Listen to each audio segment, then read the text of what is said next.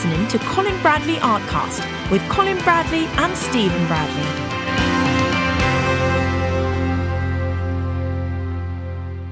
Hello and welcome to Colin Bradley Artcast. I'm Stephen Bradley. And I'm Colin Bradley. Now, I don't know if people are going to hear if the microphone is picking it up, but it's absolutely chucking it down over here. Is it really? It's throwing it down, and it's all hitting the Velux windows. And I mean, I love the sound of rain hitting windows. It's very therapeutic. But if people are listening and they're thinking that's really annoying, then I apologise. I think that's a nice sound, actually. Yeah, I'll make you envious. Down in Broadstairs, because you're in London. Down in Broadstairs, it's quite bright. We've got no rain. Oh, isn't that lovely? Isn't it nice? How lovely for you. I tell you, today has been... Oh, God, we're back. We're second podcast after coming back, and we're already just talking about the weather. But it's funny. Today has been sun, rain, sun, rain, sun, rain. So we're going to have like 14 rainbows by the end of today. Oh, that'll be pretty. Because it's ridiculous right now. So... This podcast, I'm just going to carry on from the last one because you just mentioned a load more things, and we stopped recording. So I'm going to let's just recap. If people are tuning into this one, they haven't listened to the last one, just go back, listen to that one, and then we're going to basically continue off from where we finished off, basically. So okay.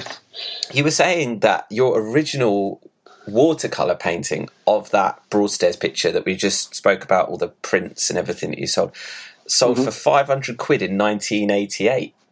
That's right. Which is pretty good going, Dad. It wasn't bad, was it?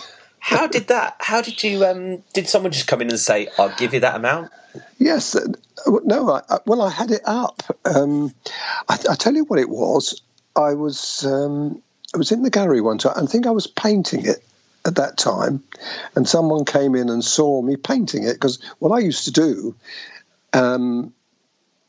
I had the gallery, people used to come in, I used to have the easel in the gallery, and I used to be either painting my pen and ink prints or original paintings. It was nice for people to come along. They used to stand over me and inquire as to what I was doing. They could have a good look round as well. I mean, if they came in for a particular framing job, then I'd obviously break off. But ordinarily, if they were browsers, they could just browse round and just walk out again. But I could spend all my time really sitting at an easel painting. So I was never ever bored, as you can imagine. Yeah. And it was I had a great life. It was wonderful to sit there and paint all day. And somebody came in and saw it, and they said, "Are you going to sell that?" And I said, well, actually, no. My intention is to make a print of it. I'm going to make prints of it. Oh, right, they said. Only we'd be interested.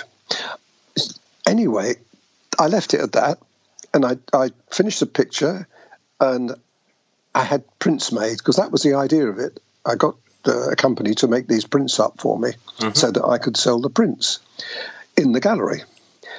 And I also had the original, and I framed that and put that on the wall, saying, there are prints of this and so on and so on. And then that person who I saw came in again. He was a local shopkeeper up on the Broadway. People won't know where that is, but it's part of Broadstairs. And he said, I have told my daughter about this picture of yours, and she's really, really interested. Anyway, it transpired that she was interested, and he bought it for her. Well, he bought it for her. She would have given him the money, and it was £500. I had it listed up on the wall at £500. So you actually put that price on it. You thought, yes. If it's going to sell. Oh no. Well, I felt it was worth it, because I had 2,000 prints made. Well, wow. More than 2,000. I think I had, it might have been 3,000. I can't remember now, but it was a lot of prints. And what I did then, previous to that, I'd done another watercolour. It was a limited edition. and I put a limited edition on it of 250. And of course, I had the prints made up, and I signed all the prints. One of 250, and then 150 of 250. I bet that took a little bit of time. What, to sign them all? Yeah. Well, I did them as I went along. Ah, okay. Because I had them all in the gallery. Anyway, I had these prints, and I sold them within, it must have been 18 months or 2 years. I sold a lot. They all went. So I sold 250 prints, and I was sick because I could have carried on selling those. If I hadn't made it a limited edition, I could have been selling them on and on, and I could have made a lot more money out of it. Yeah. So I regretted that. What you should have done, Dad, is as you were signing them, put 3 of 250, then accidentally forgot that it was number 3, and you just kept writing 3 out of 250, 3 out of 250, 300, 3, just keep going. Stephen, I wouldn't do a thing like that. No. No, I mean, you're quite right. People wouldn't have known, but I only had 250 made, though. Oh, okay, fair enough. So I couldn't do that. But I did regret that. So this time, when I did this picture, which was after that, I thought, this is not going to be limited. And by golly, I'm glad I didn't either, because I sold the whole of I had the smaller ones, which I was talking about on the last podcast. I sold the whole lot. Over a period of time. It took a long time to sell those, because I were only selling them locally in Broadstairs. But I sold every one of them of the smaller A4 size. Of course, as you can imagine, I did very well out of them. So the other thing you said about when we signed off is you mentioned that there was, if in case people actually ended up wanting to buy one of these old Broadstairs prints, is that you've also got a picture of Canterbury, which is a town not far from Broadstairs, and you've got prints of that. And then there's another place in Kent called Chilham, which you've drawn loads of times. People have seen those courses. But this is another watercolour picture that you got prints made up of. So there's 2 more subjects that people could get their hands of these vintage prints. Yes. Yeah. Well, they would be nice to do, because what I would do, they were done in A3 size. The original pictures were A3 size, but these would be done in A4 size, so they'd be a little bit better size-wise.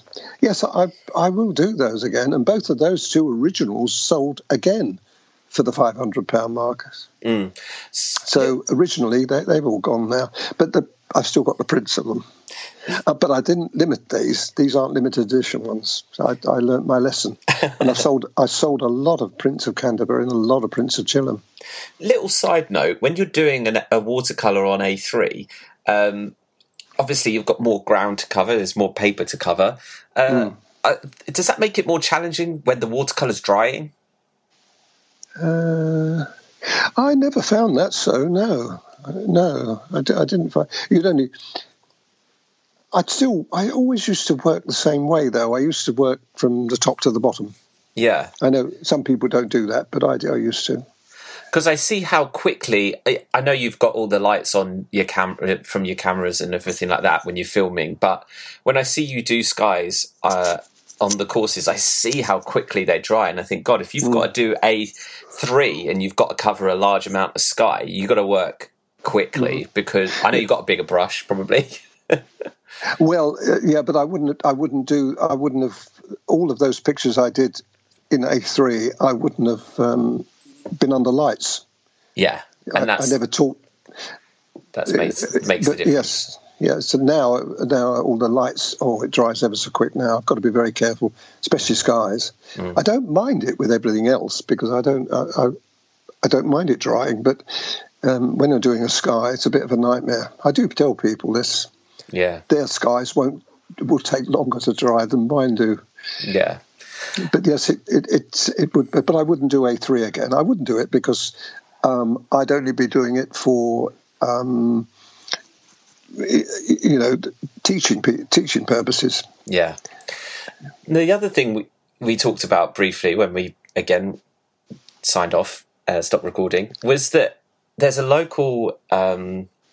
The Pavilion. It's like a bar restaurant venue for music, for shows and things like that. It's a bit of a mix down in Broadstairs, but it's right on the beach. It's a really lovely place, and one of your pictures is hanging on the wall by the bar, isn't it?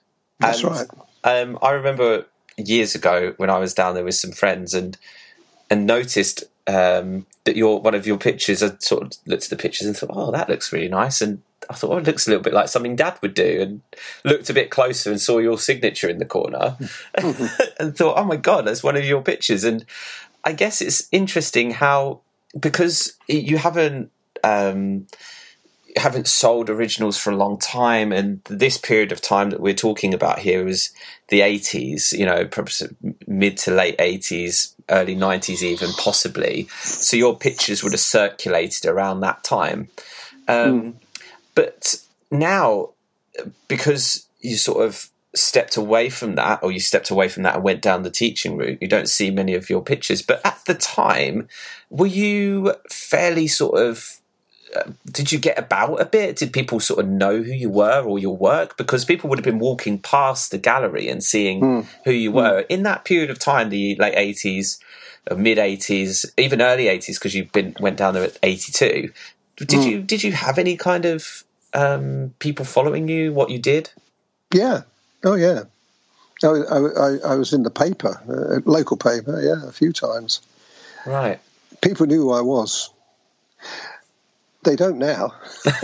and that brings me on that brings me on really nicely to what I was actually going to talk about, because Gabrielle, one of our members, came over with her husband Tony. They're doing a visit around Europe, and they wanted to come and meet us, and we spent such a lovely afternoon in Broadstairs in the sun, having drinks and then having some food. It was absolutely brilliant. The whole afternoon was lovely. And one of the things that we spoke about with Gabrielle, she asked, sort of, do people know who you are? Like, are they aware? And we were like, no, you're sort of secretly hidden away. This person that has this huge following online and touches so many people's lives through drawing and painting and this YouTube subscribers and all of this thing. But you're very much tucked away. And I just found that I had not really considered the fact that your career has been quite private from the local scene. Absolutely. They've all forgotten about me now. No one knows I exist now. Well, that's not true, because we get people saying, are you still there? Is the gallery still there? And we have to say, yes, no, that's true. That shut down about 15 years ago. But it is interesting, and I think there's something really charming about the fact that you're sort of tucked away, yet have this this business and this a talent and following. I prefer it that way. I wouldn't want it any other way, because it is nice. Sometimes I do reflect certainly when I'm in the local supermarket and I'm walking about, but it just crosses my mind that I wonder what people would say if I suddenly flashed one of my pictures up and said, I did this. Not just walking around Sainsbury's carrying one of your pictures around. No, I wouldn't do it. No, someone buying some eggs and you're like, have you seen my new watercolour? No, I find it much, much nicer to do what I do and be anonymous, really, and inconspicuous. It's much nicer, without doubt. I mean, if it was in my benefit to do it, then I would, but there is no benefit to me broadcasting. Sometimes a friend of mine has said to me, when I went to Denver, for instance, Colorado, he said, I ought to go in the local paper. I said, no, I don't want to know. Thank you very much. I'd rather just do it.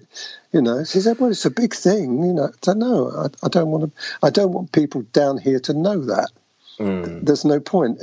There would be no benefit for people. It would be an ego thing, wouldn't it? That's all. And I'm not really a great ego person. No. I'd rather do what I do. And the reason I do what I do is because I love helping people. I love teaching people. And I love seeing the results of that. Yeah. Yeah. It's It's interesting. It is very interesting. When you were teaching, did you get sort of, I guess I can talk to you about this because I know there's no ego surrounding it, but I know coming from someone, what I think students and members will be thinking is that, there was a time when you would have been really well known locally. That's right. Especially when you were teaching and students, walking past and stuff. And I remember, us being out and about and you seeing one of your students and talking about things and stuff. And I just think to me, it was never an ego thing. It was more of a proud moment of being like, wow, yeah, that's so cool, So, yeah, I don't think people from the outside would view that as a thing. But I think too I've had my share of all of that, because when I used to do the art material shows in London, they would advertise me being at the show. Do you know what I mean? When they did all the preliminary advertising, you used to have artists, Terry Harris and Keith Fenwick, Colin Bradley, so and so and so and so. So there was quite a lot of advertising at that stage. That was on a wider spread. It wasn't to do with local, nothing to do with Broadstairs. It was all to do with the art material show, which was a very big show, and it was certainly the biggest in the country at that time, and for quite a few years. So I had my share of that, but it never really bothered me. Especially they advertised my workshops and other things that I did at the time, and lectures I did at the time at these shows. So there's quite a lot of publicity, and in the art materials themselves, I was featured many, many, many times in that, in the early days of that. So I've had my share of that, and I don't want it now. Thank you. I think it's really nice though to hear how grounded you remained throughout this whole process. I know you would never have let that get to your head. I know you would never have done that, but it's really nice that you still remained grounded. Like what? I mean, you may have already said this by the nature of why you do what you do, but what kept you grounded throughout that period where things started to take off? Well, I remember saying to your mum, my wife Eileen, and this was early on when things were going pretty well, I used to say to her, it's nice to hear all these compliments, but I know I'm not that good an artist. And the very fact that I didn't think I was that good, I still don't think that I am that good. Inside me, I don't think I am that good. I'm okay, but by thinking like that, you're going to get better. Right. If suddenly you think, yes, I really am the cat's whiskers, I am the best. Finish. That's the end. You can't go any further than that. So I've always had that thing inside me thinking, I want to improve. I tell people that, and I'm open about it, saying, I don't feel that I am a good artist inside me. Because I still feel I've got something to give. See what I mean? Mm-hmm. You hear about this, you hear personalities, comedians, celebrities who are not egotistical. They say the same thing. I want to improve. I want to get better. And it's that wanting to get better that keeps you going. Right. Yeah, that's interesting. And that, so basically, that's what. And you say what keeps me grounded? My wife Eileen keeps me grounded. If I start getting on my high horse, she'll tell me straight away. She'll put me down, which is quite right. That's what I need. Yeah, I can't afford that. I can't afford to be, egotist. It's lovely to hear. Don't get me wrong. I love to hear the comments people make, and I love to hear the accolades that are sent my way. But I treat them with the respect that they deserve. Say, well, thank you. I'm really grateful to it. I reply to every comment that comes my way on YouTube. Thousands and thousands of well, I don't know, we must be near 3 million now on YouTube views, must be. Yeah. And I reply to everyone that sends me a compliment because I feel that they deserve that. They were nice enough to show me, their feelings. So all of that could turn people if they're not of the, if they're an egotist, they could turn them. Mm. But I've seen enough egotists in my time. When I used to travel to all the shows, you'd pick out those people who were big-headed. You pick straight away.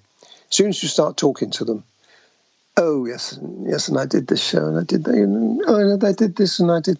Oh yes, and people said, I thought, oh come on, do me a favour.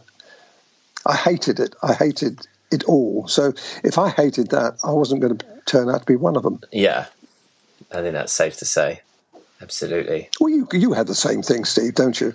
In your acting and theatre work, you see it all the time.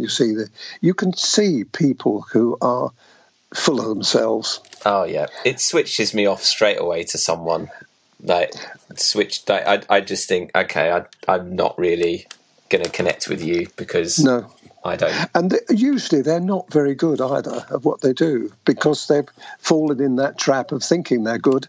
They're not, but they think they're good, so they never get better.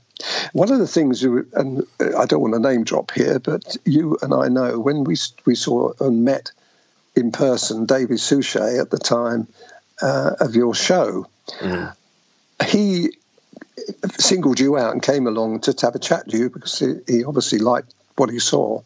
You were performing on the stage locally here, and he was really interested in talking to you. And you introduced me and Mum to him, and he shook our hands, and he was so not up himself. It was completely opposite of what you'd expect a person like that to be. All he was interested in is us. Yeah. You didn't. He doesn't have to. So he didn't have to mention or say anything about himself. Yeah.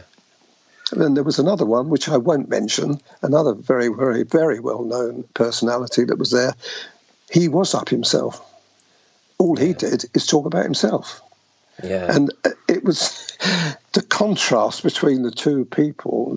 This is why I think it's so important to keep grounded. You remember those interactions and those people more as well because they're just so lovely.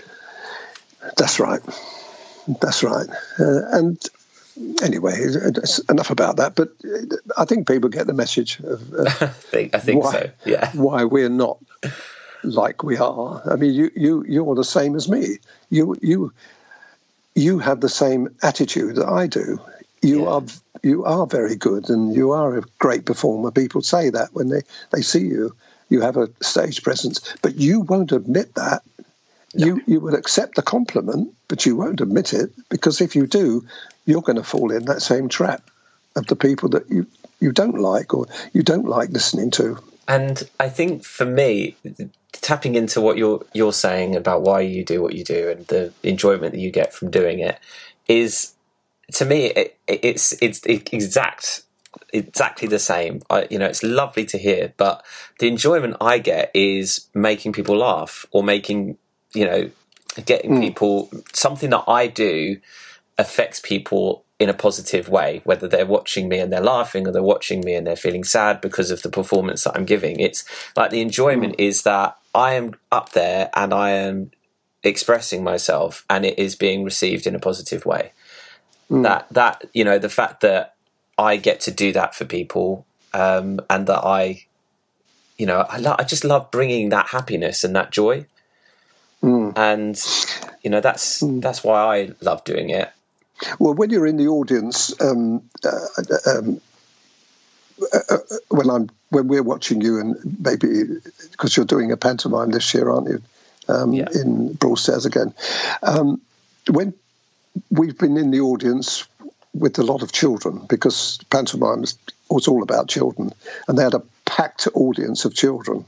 I remember a couple of years ago, 3 years ago, when we saw you last there, and the kids absolutely screaming at you, for and you loved it.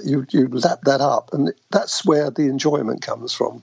The children and adults. I mean, the reaction you get back from an audience is what keeps you going, I'm sure. And it's why you're doing it, really, aren't you? For that reason, because you get this, that you've made them, you've made their day by you being up there and performing and making them laugh and all the other things. So I think it's lovely that you've turned out chip off the old block, mate.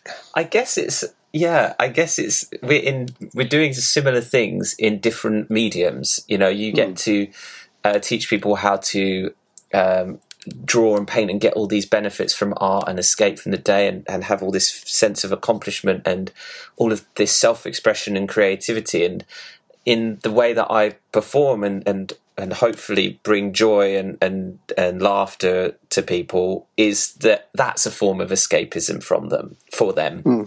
They can forget. They enter that theatre, they start watching a show that I'm lucky to be involved in, and they get to escape from whatever they're feeling, doing, whatever for that moment, and they get to enjoy it and laugh at me. Which I love. Well, this is what they don't laugh at you; they laugh with you, don't they?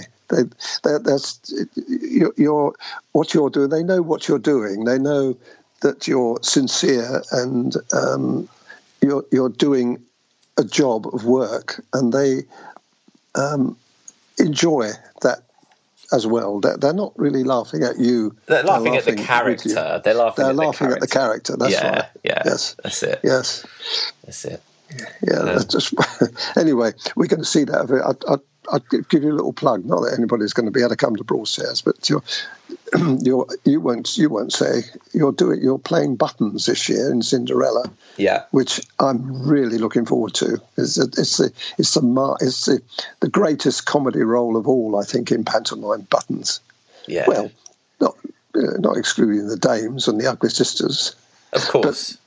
But you'll be the one that does all the interaction with the children. Am I right? You're the only one that can come out of character or in character, but you can talk to the audience. Yeah, is that right? You and the dame. It's usually the dame. Sometimes the fairy godmother will do that too. I mean, they have an element, the villain and the dame and the fairy godmother do. But the idea is, I guess, the comic or the dame is to get the audience on their side. And the dame in Cinderella is the ugly sisters, and they're more a bit villainous than other dame roles. So I guess it will be me that would be trying to get the audience on my side, Of course. From you will never any trouble with that at all. None at all. You were made to play that role. Yeah. That's why I couldn't turn it down. I have to actually do it. But yeah. All right then. Okay. Well, I'm going to end this podcast here. We kind of just rambled on a bit from what we were talking about last time, but I hope. Well, that's what people wanted, didn't they? That's what they want. They want to chat away. That's true. Very true. Very true. Okay. Well, I hope you've enjoyed the podcast, and we will see you very soon. Thanks everyone for listening. I'm Stephen Bradley, and I'm Colin Bradley. Enjoy your week. We'll get that right one day. I don't know. It sounds all right to me, but there might be a delay, so it might be an echo. Oh dear.